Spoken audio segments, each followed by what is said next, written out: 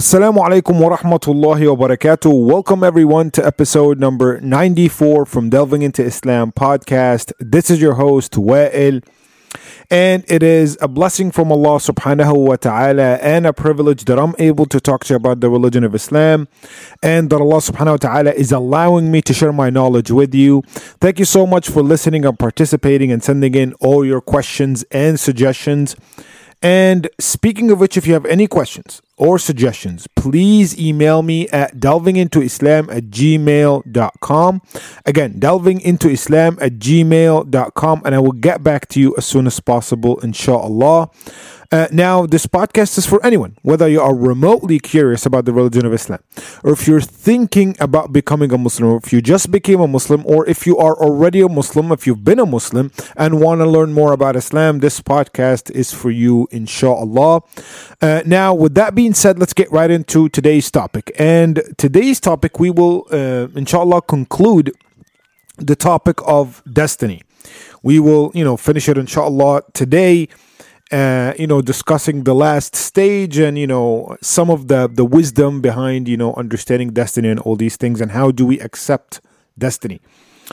Let me start off, and we mentioned before, like a quick recap that, Allah subhanahu wa ta'ala, the process of destiny goes through some stages, right? We said, the first stage is the knowledge of Allah.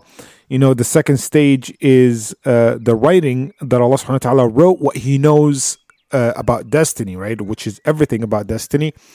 And then the will of Allah for the destiny to, Allah has to will something for it to happen. And between these two, remember the second stage and the third stage, between the writing and the willing, there is the sub stage, or if you want to call it the subcategory, which is the editing or the modifying of destiny. And we said that modifying destiny is also written in our destiny, because I've seen a lot of people, and I want to just take like a few, like a minute or two talking about this issue. A lot of Muslims, when you tell them destiny could be edited, could be modified, they get offended.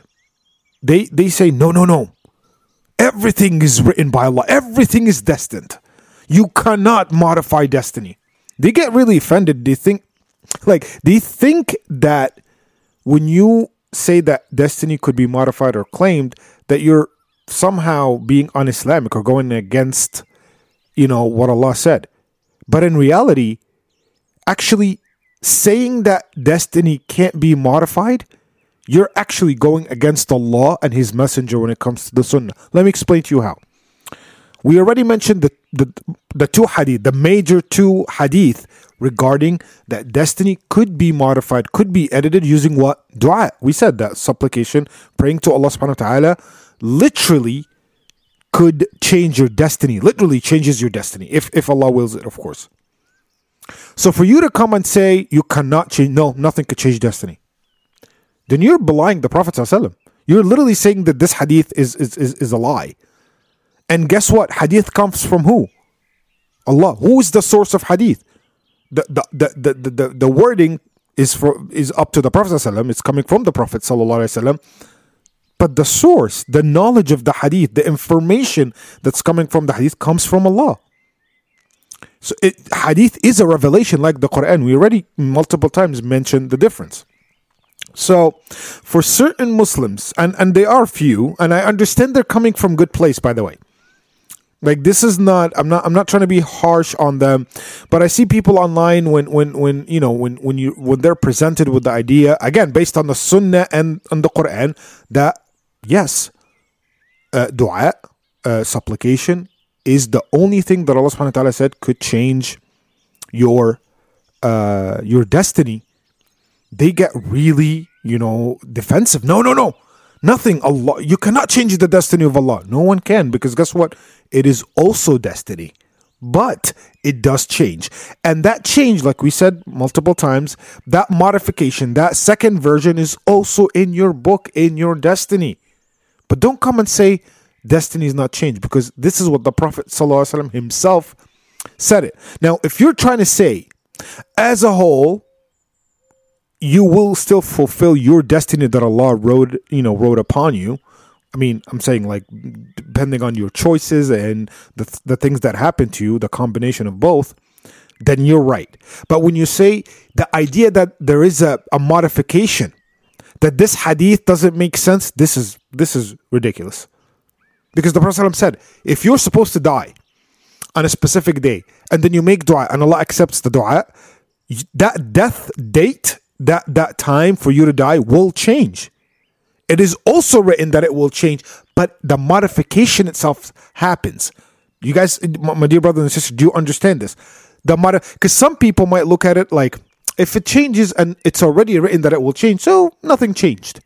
No, it did change. In your destiny, in your book of actions, in your book of destiny, things changed that were supposed to happen to you in a certain way. Now it changed. That is a modification in your destiny. Yes, I understand that it's all destined. It's all destined. We know that. We already mentioned that. But you cannot deny that step, that there could be more. Because guess what? The Prophet ﷺ said the most powerful weapon a believer could have is what? Is dua. The most powerful weapon, by the way. So when you say, no, dua cannot change destiny, then you're, number one, belying the hadith. Literally belying the source, which is Allah subhanahu wa ta'ala. Astaghfirullah. And you're basically denying the power of the dua. You see what you did here? So understand the hadith, understand the meaning of it. And I, granted, everybody who I've seen, they're not, they don't know maybe the explanation that comes behind those hadith. Maybe they don't know, but I mean, I've seen a lot, even more people, talking and saying, no, that was an argument online. Basically, that's why I'm explaining this right now, because there was a long argument online, and the majority of the Muslims, the people there, they said no, dua could change destiny, and nobody's denying that change is also in our destiny, but it's in a different layer. Like we said, that change also happens in our destiny. I just wanted to make that clear. You can edit your destiny by making dua. Allah's telling you this for a reason. Allah's telling you this so you don't stop making dua because you don't know. You might think you're destined to be miserable. You don't know your destiny. None of us will, right? None of us does. None of us will ever know the future. But Allah's telling you, keep making dua because I could change your destiny from something bad to something good. Keep making dua, and be good to your kin. We said the second thing that has an effect on your destiny, that could change your destiny, is being good to your kin, your family members, right? Be good to them because Allah could extend your lifetime. What does that mean? That's a modification right there. Extending your lifetime, that is an editing in your destiny. So do not deny the fact that, because you're literally denying what the Prophet ﷺ and Allah said. Do not deny that. Just know that even that modification also exists. Nothing gets, like we mentioned multiple times, nothing exists outside of the preserved tablet, outside of our book of destiny. Nothing exists outside of that. But within the book, modifications could take place. That's all I wanted to say. Just to, and because that discussion that happened online, I was just worried that you guys might have the same feeling, that some of you might be confused about this modification stage, but I hope that it was cleared out and it makes more sense if it didn't in the first place.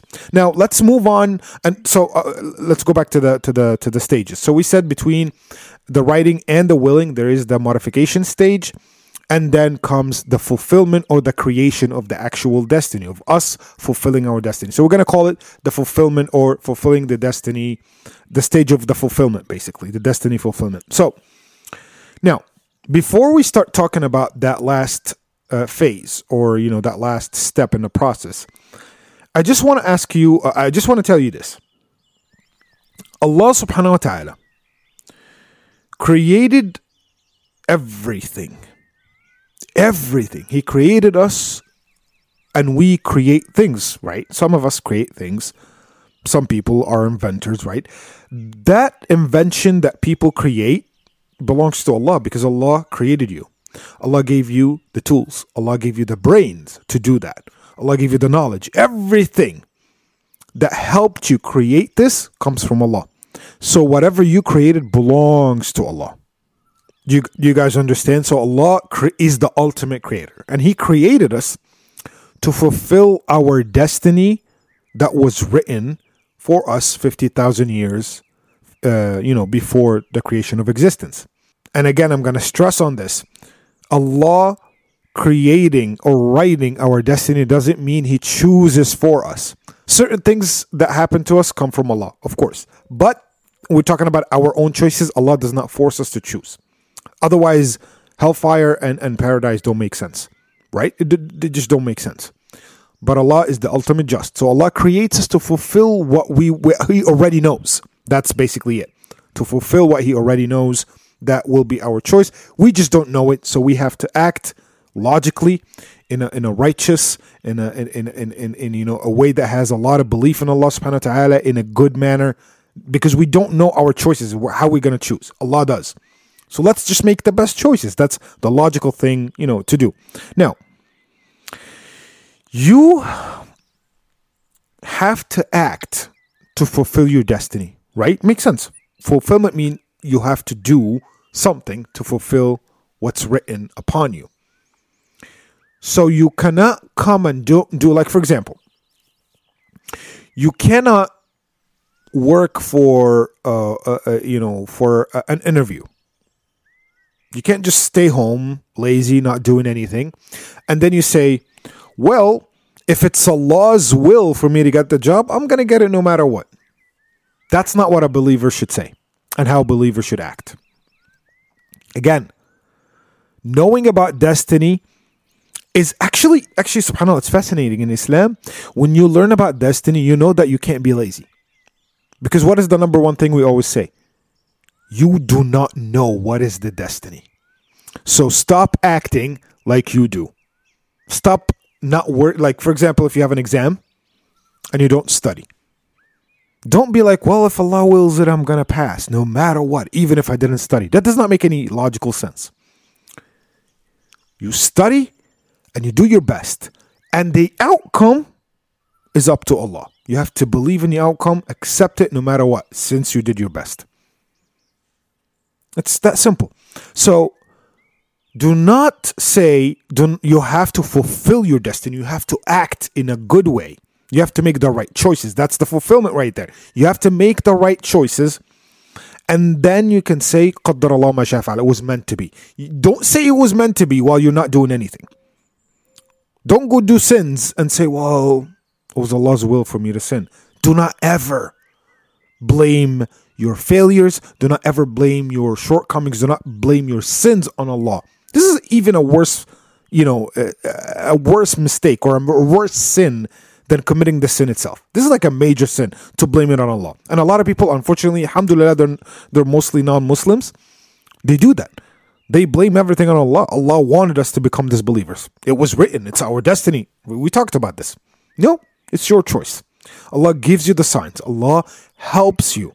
Remember the verse? وَسَنُيَسِّرُهُ لِلْيُسْرَ. Try to do the right thing. Have a good heart, and Allah will facilitate the good path for you. Simple. Now, another thing, which is when we say Allah created everything, right? And we say that everything belongs to Allah, some people actually challenge that.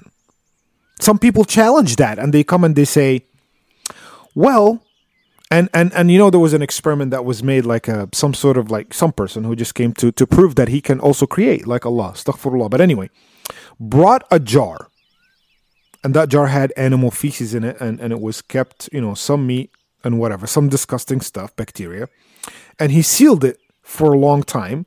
Then he said, here you go, I created worms, because worms started to come out of nowhere.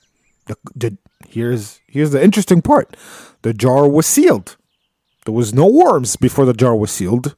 Now, the worms were created within the jar, so the guy said, here you go, I created life. And here's the funny part. We all can create. We can come up with stuff. You can get a seed and you plant it, right? In some dirt, some water, some sunlight. becomes a plant. It wasn't a plant before. Am I right? It was not a plant before. So what happened here? What happened is this person, that individual, or us, when we try to do that with plants, we take something that already was created by Allah. The seed was created by Allah. The meat was created by Allah. The feces is something that's a result of us, which is a creation of Allah, right? And then we combine them together like we did with the plant, with the feces and the meat and whatever. And then bacteria came out, or plant just, started. I'm not trying to compare these two things, but I'm just saying components that Allah created, we get them together, we combine them together with the right, environment, something gets created. Plant or worms, right? Yeah, duh. It's like, you took something that was created by Allah and then you combine it together, something was created. It doesn't belong to you. You're not the creator because you took materials that were created by Allah. That means these worms are created by Allah. That means that plant that you just helped, same thing with parents. Same thing with parents. Does Allah manually create the child and he's like, here you go? No. Male and a female get together. They become intimate in, halal way and in the right circumstances. Guess what? A child is born. Are you the ultimate creator as a parent to that child? No. You did not create. You helped with the creation of the child using stuff that Allah has given you. That does not make you the ultimate creator. You were part of the process. You're putting the things together was part of the process. You and your wife being together, or you and your husband being together, that was just the final part of the process actually not the final, in the middle of the process. Things happen after that, right? Same thing with the seed. You take the seed, you plant it, it's part of the process. You're not the ultimate creator. You know what makes you the ultimate creator? Creating a child without anything. Without any parents, without anything. Just like that. Creating a plant without planting a seed. Boom. Out of nowhere. Creating worms without this whole entire process. That's what makes you the ultimate creator. Do you know who does that? None of us. Only Allah. Only Allah subhanahu wa ta'ala. He created this existence from what? Nothing. Nothing. He created us. He created Adam from what?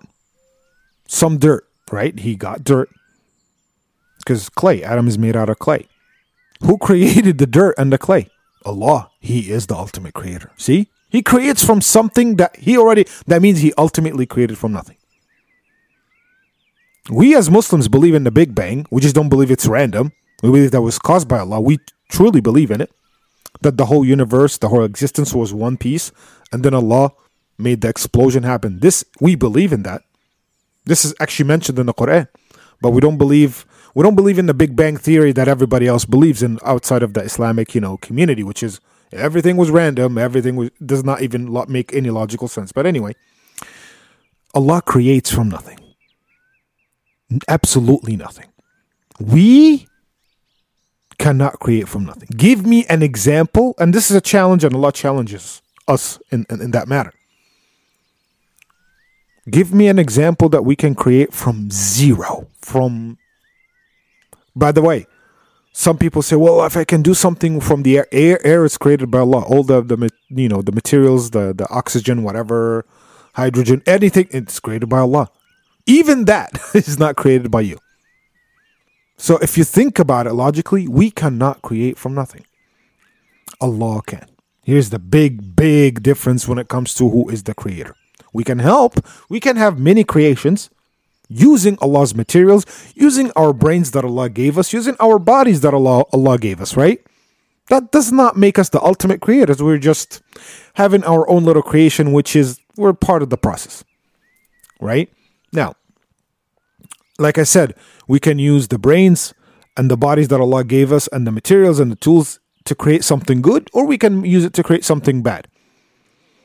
Right? Now, when we create something bad, we will be punished for it. Like people who, and again, it all depends on the intentions and whatever, but like I'm talking about anything negative, that we created it knowingly that it's negative, but we did it for either money or for, fame or whatever. Allah will, because Allah gave you this for a reason. But this, I'm going into a different topic, and I don't want to, deviate from the topic that I'm talking about right now. So anyway, so we know that you can, and you want to test that person who got the jar and whatever. Okay, tell him without opening the jar. And this is a very, very interesting question you can ask him, or anybody who tries to pull that little trick. Tell him this. Tell him without opening the jar. Tell me how many male and female worms are in there. You're the ultimate creator, right? That means you have knowledge of how many male and female worms are in there. Tell me. They won't be able to answer.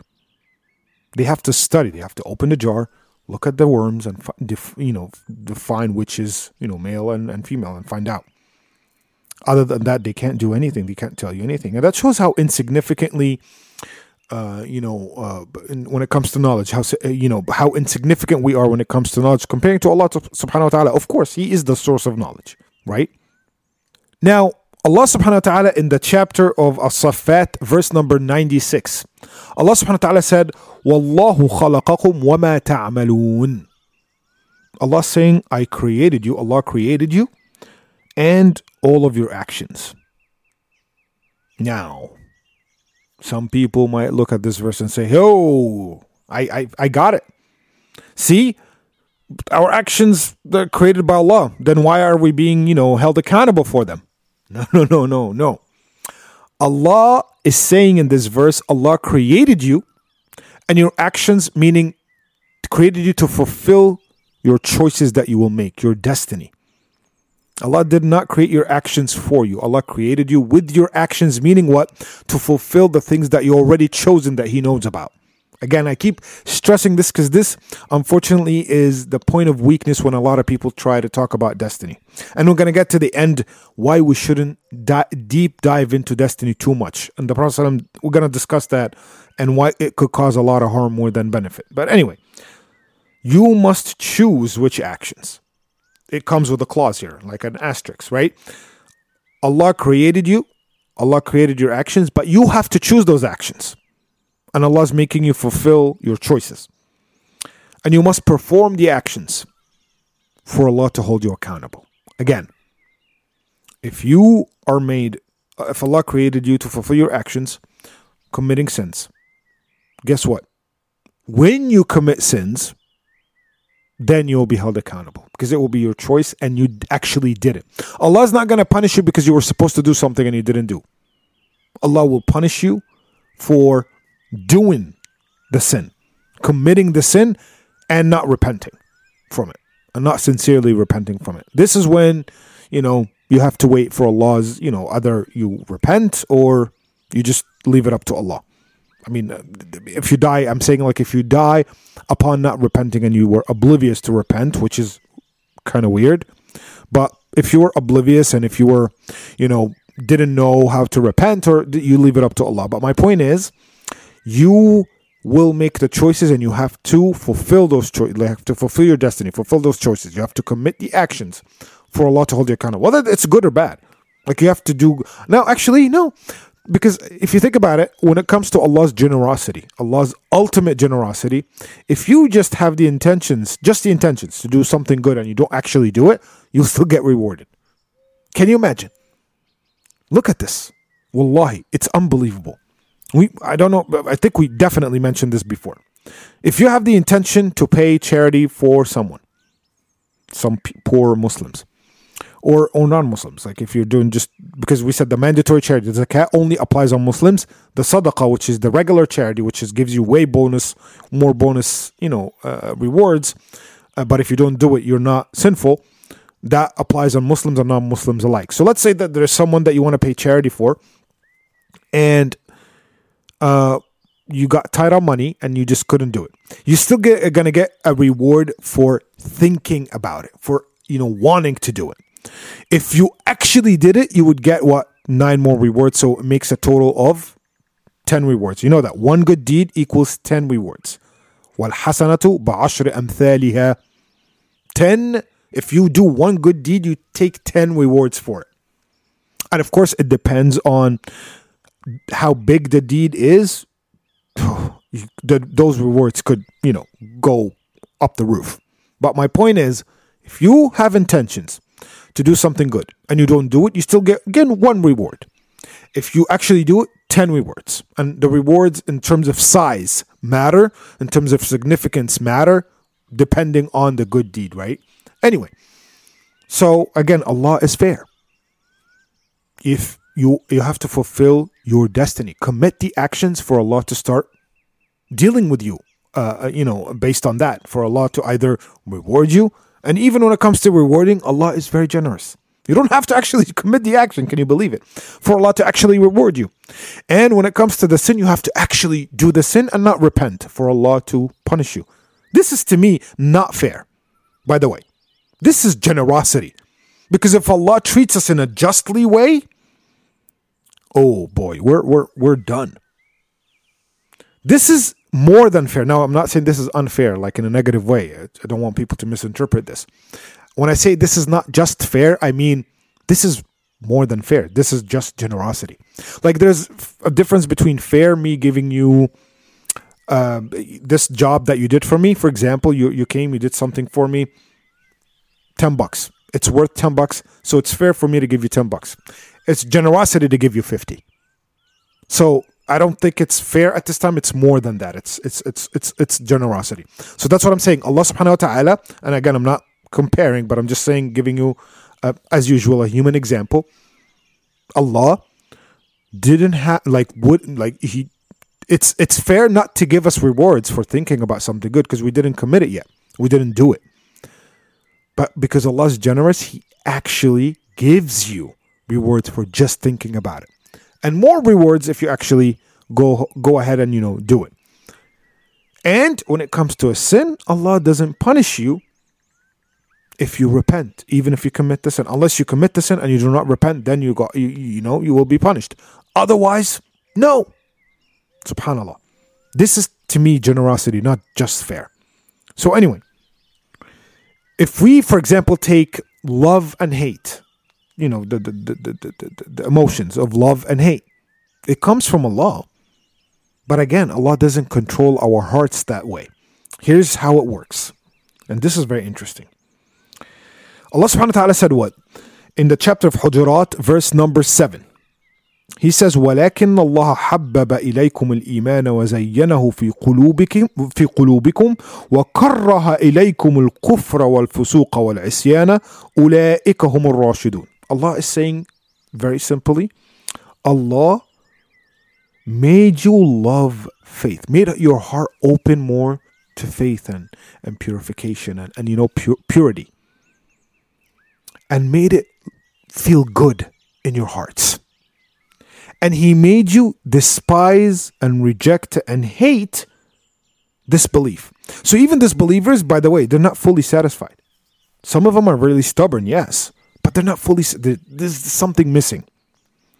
And that's why a lot of people, when they convert to Islam, and I'm pretty sure some of you who are, converts, they feel that.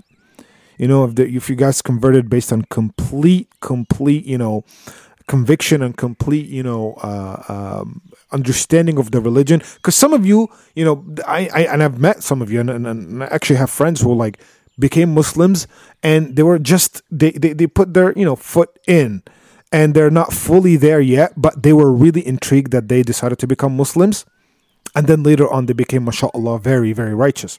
Like happened with the companions. Remember, we talked about that in the last season. But some who really know the religion and they were in love with it, and the moment they become Muslims, I literally have people saying, like a burden has been lifted. It feels good to be clean, to know my purpose in life. Allah made that happen in your heart.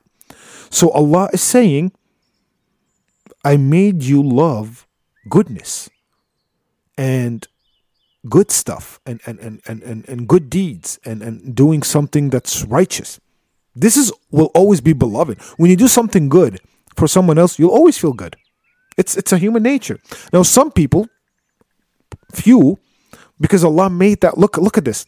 When Allah makes the fault emotion is to love good and hate evil, and you still become an evil person, that means you are really evil. Because your default, our nature by default, is to love good and hate disbelief and evil. So if you're really committed to disbelief and evil and you're not doing anything good, that means you're truly a bad person. That means you're really going against Allah's, nature that He put in you. That's simple, as simple as that. That means you deserve what's coming for you. Unless, again, there's always hope and you repent. So, like I said, Allah makes a believer love faith and good deeds. You have to be good. You have to have a pure heart. You have to have a pure heart for Allah to facilitate what's good for you. And you have to be really evil and have dark, a dark heart for Allah to facilitate the wrong path for you. It all depends on your heart. But at the end of the day, Allah makes you love things more than others based on you. It's, again, your choice. It's not Allah's choice. Allah doesn't force things upon us. One of the things that Allah created also is repentance. He taught us how to repent. Who taught Adam how to repent when Adam ate from the tree? We always mention that. Allah did. Allah taught Adam how to repent, and He accepted his repentance. The ultimate generosity again. The ultimate generosity. The ultimate, subhanallah. Taught Adam how to repent. Then when Adam used that repentance and he repented, Allah accepted it from him. Same thing with us, by the way. We were taught repentance from Adam and all the prophets and messengers. When we repent for a sin that we committed, who accepts it? If it's sincere, Allah subhanahu wa ta'ala. Who taught it to us? Allah subhanahu wa ta'ala. Isn't that crazy? Wallah, it makes you literally love Allah beyond anything in this existence.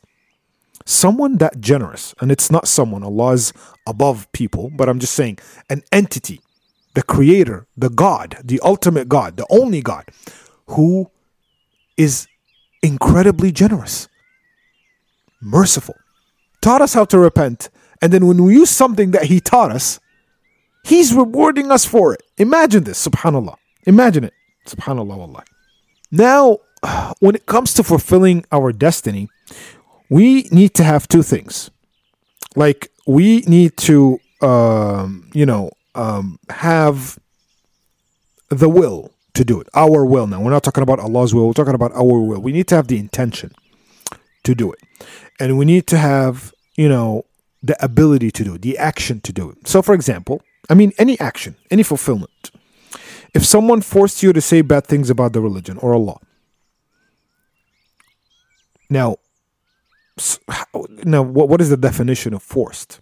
If your life depends on it. Somebody put a gun to your head and said, curse Allah and His messenger. Allah won't hold you accountable if you do. Believe it or not. You are allowed to curse Allah and His messenger as long as you don't believe it in your heart and you're doing it to save either your life or the life of loved ones. We also mentioned that example before, but now in the light of destiny and fulfillment, and the will of us fulfilling our destiny, it's important to mention again.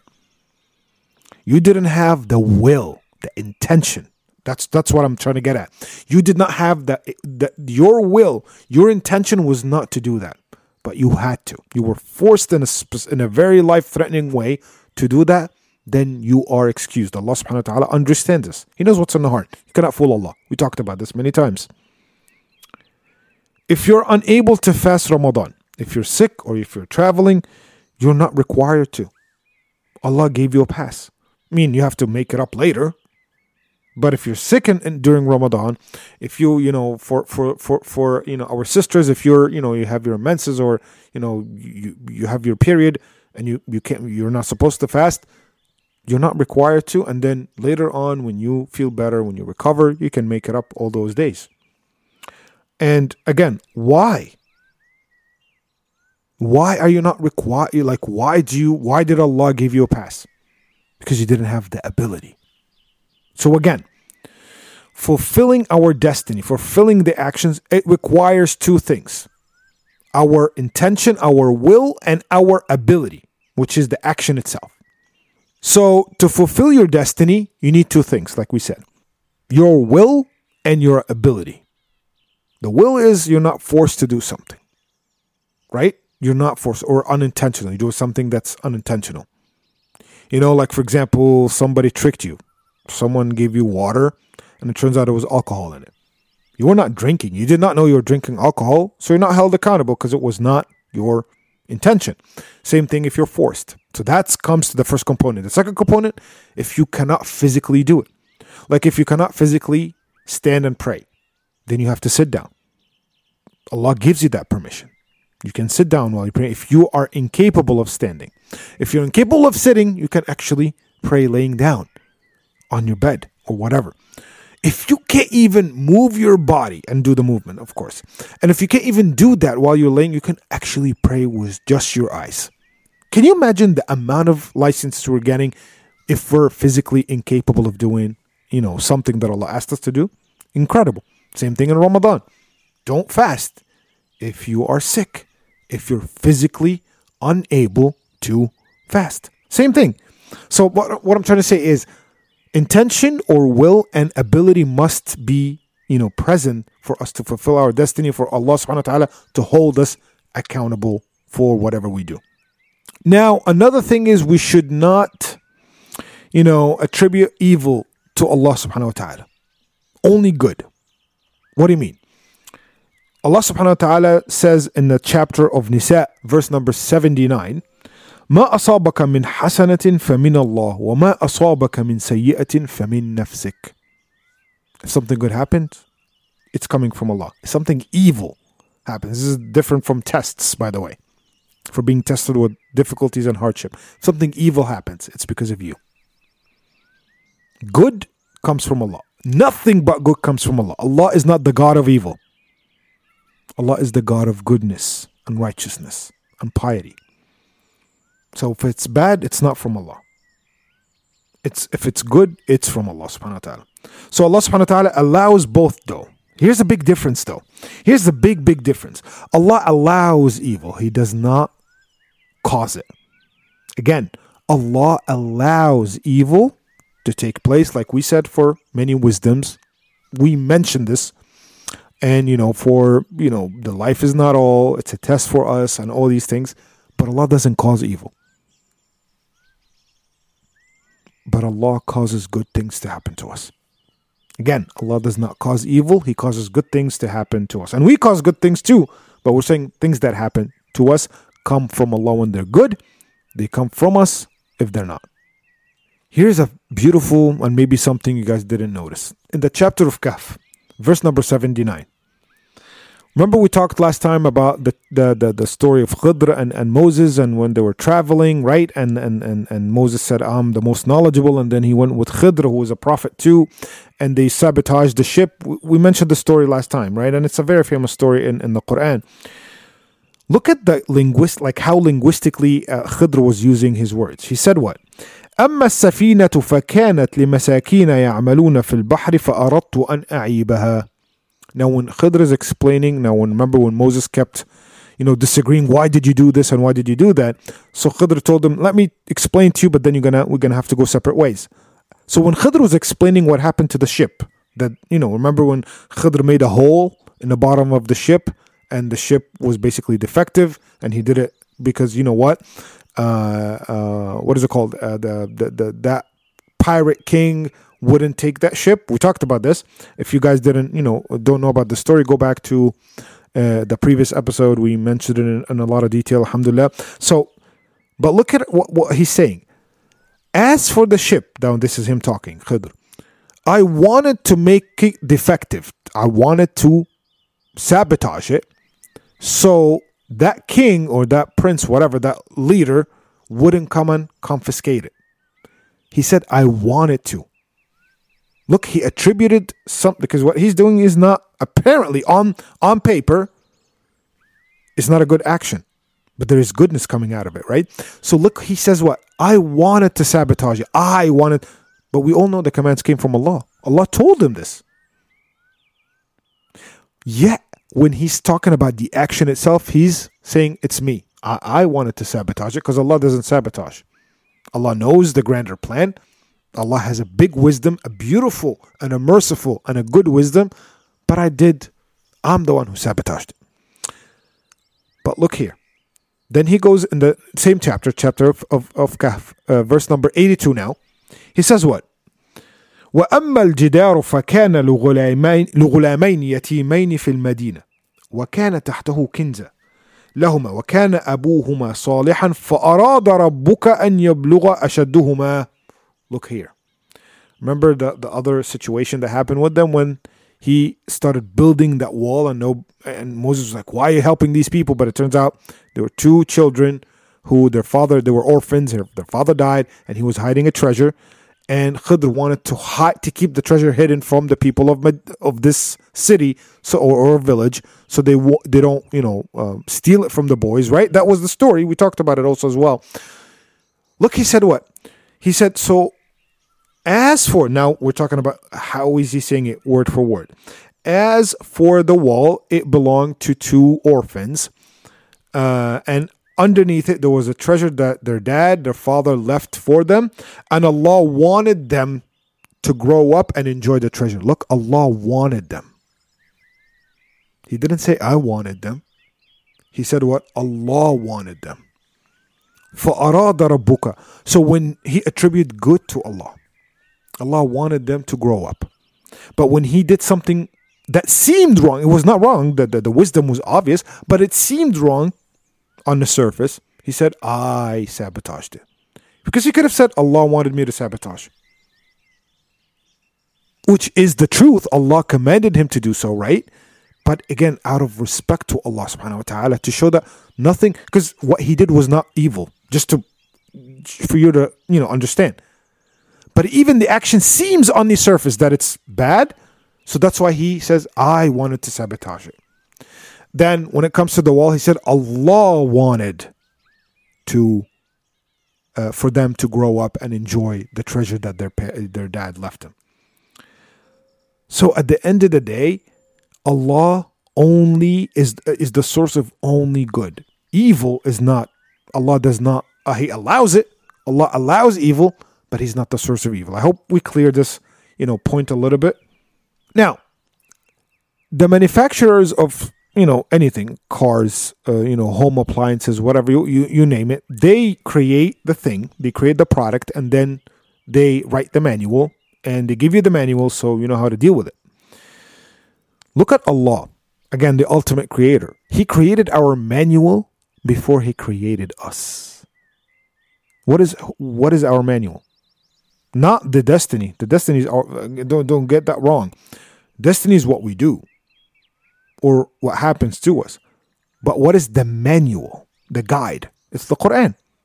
It's the Quran, straight up, right? It's the Quran. Allah created the Quran when? 50, again, with destiny, by the way. Quran was created first, before Adam. Just to let you know, the Quran that was given to our Prophet ﷺ was created 50,000 years before. It was just revealed to the Prophet ﷺ when the time that it was revealed at. But it was created 50,000 years before, again, with the preserved tablet. Quran is before existence. So Allah created our manual before He created us. And that shows you that He is the ultimate creator. Look in the chapter of Rahman, verse number 3. Ar-Rahmanu, verse number 1, Ar-Rahman, verse number 2, Allama al-Quran, verse number 3, Khalaqa al-Insan. Look at the order here. In the chapter, the first three verses in the chapter of Rahman. Allah's identified, Ar-Rahman means the ultimate merciful, the merciful. So Allah is calling Himself Ar-Rahman, the merciful. That's the name of the chapter. He's identifying, He's telling you, Ar-Rahman, me. Allama al-Quran, wrote and taught the Quran. Khalaqa al-Insan, then created mankind. Look, Allah created the Quran, then created mankind.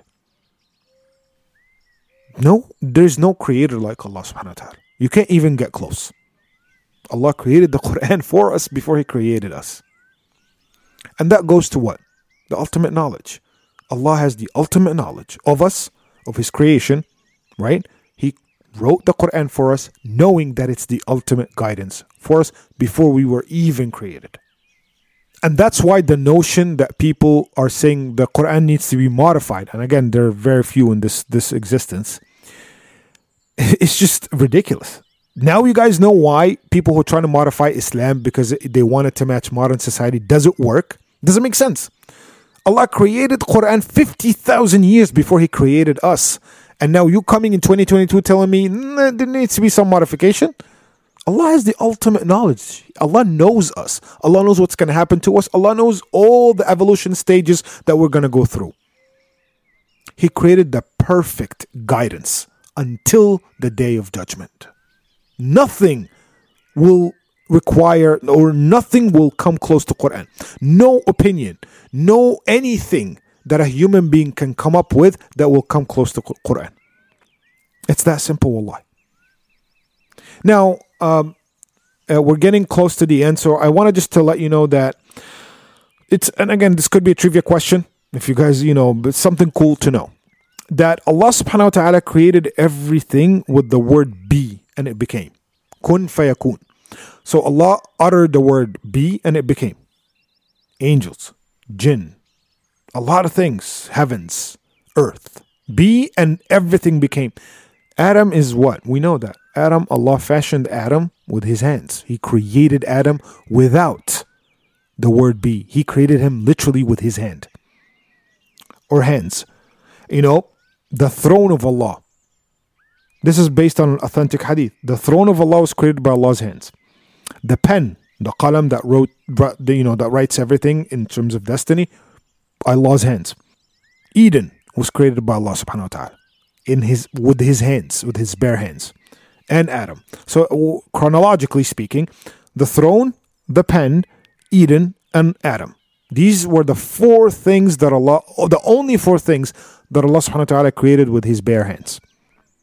With His own hands. His mighty, of course, and His divine hands that we cannot attribute to or compare to our hands. Throne, pen, Eden, and Adam, peace be upon him. So now we're going to get to this is it, and inshallah, this is how we're going to end this episode. That we're going to talk about number one, accepting destiny, and then number two, why we shouldn't go deep into destiny in terms of arguments. We have to accept destiny as long as we do our best, right? So you do what you can. You do what you can to get the best results, to get the righteous results, the stuff that pleases Allah, or if it's something that's not related to religion, if it's something that it's good for you or good for your family or so forth, right? You do your best, and then whatever comes as a result, whatever happens is not up to you anymore. It's up to Allah. Whatever, if it's not in your control, then leave it up to Allah. But during that time, make dua to Allah to give you the best results. So your job doesn't end by doing the action, by doing the fulfillment, right? Like your job doesn't end there. When you do what you have to do and you're waiting for a result, you have to keep making dua. We said dua is very powerful. Oh Allah, give me the best thing. Like if you go for, and I mentioned this example a lot, but it fits. If you want a job so much, work for it, study for it, do your best. Be on your best behavior during the interview. After the interview, you did your best, you did everything. Keep making dua to Allah if it's good for you now, because you don't know. This is a tricky part here. You don't know if this job is going to be good for you or not. So that's why when you make a dua, say, oh Allah, if it's good for me, make me have this job. Make me win this position. And if it's bad or evil for me, if it's going to cause me any harm or my family, then push it away from me. I don't want it. And give me something better. Give me something better. So that's the attitude of a believer when it comes to accepting destiny. Now, if you don't get it, don't be upset. If you don't get it, don't be upset. You did your best, you made dua. That means Allah knows what's best for you. You don't.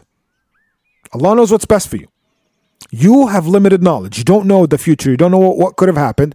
So be patient. Be patient. And we're saying if something bad happens to you.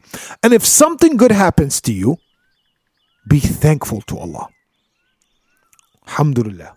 Thank Allah subhanahu wa ta'ala for the blessings that He gave you.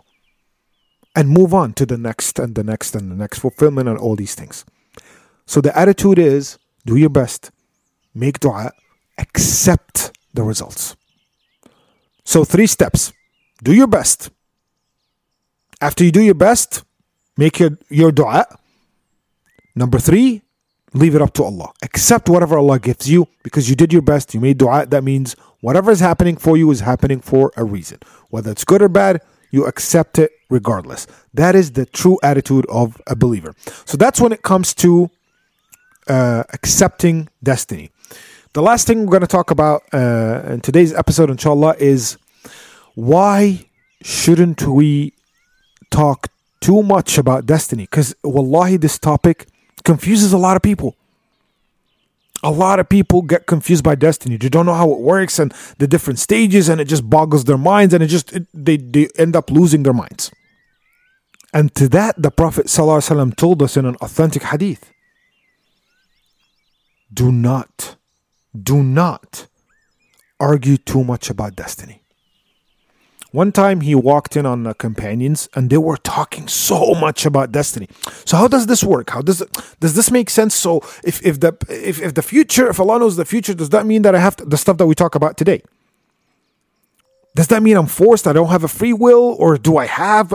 And if I don't have a free will, then that means that am I supposed to be punished for something that I didn't choose? And all these things, right? Look at what the Prophet ﷺ said to them. He got so angry, his face turned red. Wallahi, it's crazy. The description is by those who wrote the hadith from the Prophet ﷺ. And he said, Abi hadha umirtum?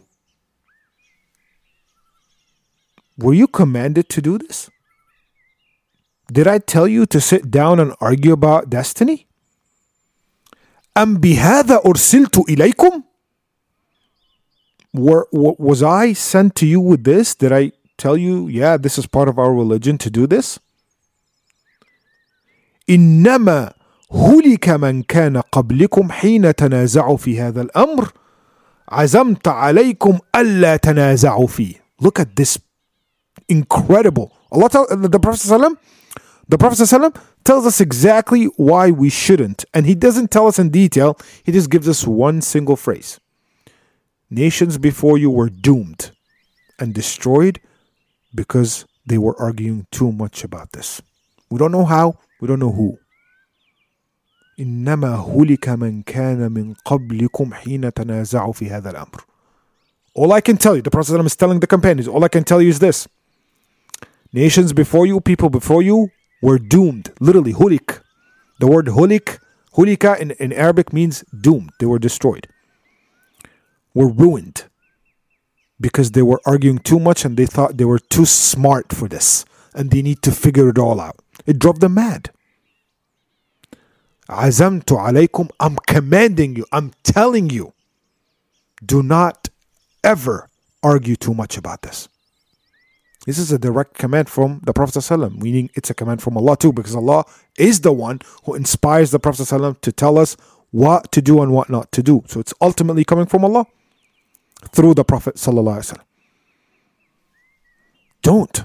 Your mind can't handle because if we sit down and try to analyze every aspect of how does the destiny work, we will lose our minds. Because it's one of these topics that our minds cannot fully comprehend. It's that simple. Allah created human beings with limited minds. Now, trying to figure out things more than your mind can't take will drive you nuts, will drive you mad. That's what happened to certain nations before us when they were too focused on the science of destiny. Allah gave you enough. We had this, I don't know, I think 5 episodes, Alhamdulillah, 5 episodes. 5 full episodes, almost an hour each. Digesting this whole topic of destiny based on what Allah subhanahu wa ta'ala told us and the Prophet ﷺ also told us. We, in these 5, hour kind of, episodes combined together, we learned what we're supposed to learn about destiny. Hear me out again. What we're supposed to learn. Going beyond that, trying to figure out, unlock the full information or the full truth about destiny will drive you mad, because Allah did not give us the ability to understand it. Allah gave us the ability to understand what we just talked about for the past 5 episodes, including this one. That's what Allah gave us. And that's what we should work with. And it should be more than enough. Some people, too arrogant. Too arrogant. And wallahi, I've been in presence of some. Too arrogant that they want more. How are you going to get more if Allah didn't give you more? What are you going to do? Oh, I'm going to come up with it. I'm intelligent enough. Really? How? Allah gave you your intelligence. What are you talking about?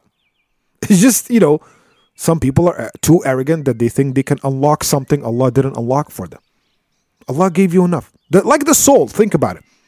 It's not like there's a secret that Allah is hiding about destiny. It's just our minds can't comprehend it fully. Again, I'm going to keep repeating fully. Our minds can't comprehend destiny 100%. We can't. Allah didn't create, same thing with the soul. Do you know how the soul works? You'll never know. But guess what? Some people out there are just trying their best. They'll never be able to. And as many things, seeing angels and all the unseen stuff. Allah didn't create us with the ability to fully understand it. We have to rely on faith, belief. That's the gist of this whole thing. Allah is testing our belief. When He gives you something that's enough for you to live by and makes you happy as a happy believer, live accepting destiny and knowing what's good and what's bad when it comes to destiny. Allah gave us all this. Now it's up to your belief in Allah to accept it or try to, get more from where Allah knows best. I don't know where you're going to get more information when Allah didn't provide any. So I think with that, I hope that, we talked about destiny. We understood what we're supposed to understand regarding destiny. Again, thank you so much for your patience and, for being there. Because I know this topic was, again, requested by a lot of people, and it is a very interesting topic. Hopefully we understood what, as much as, we can to help us be better believers in this life and, to help us gain rewards in the afterlife by utilizing what we know about destiny in our own benefits, inshallah. Thank you so much for listening. Wassalamu alaikum wa rahmatullahi wa barakatuh.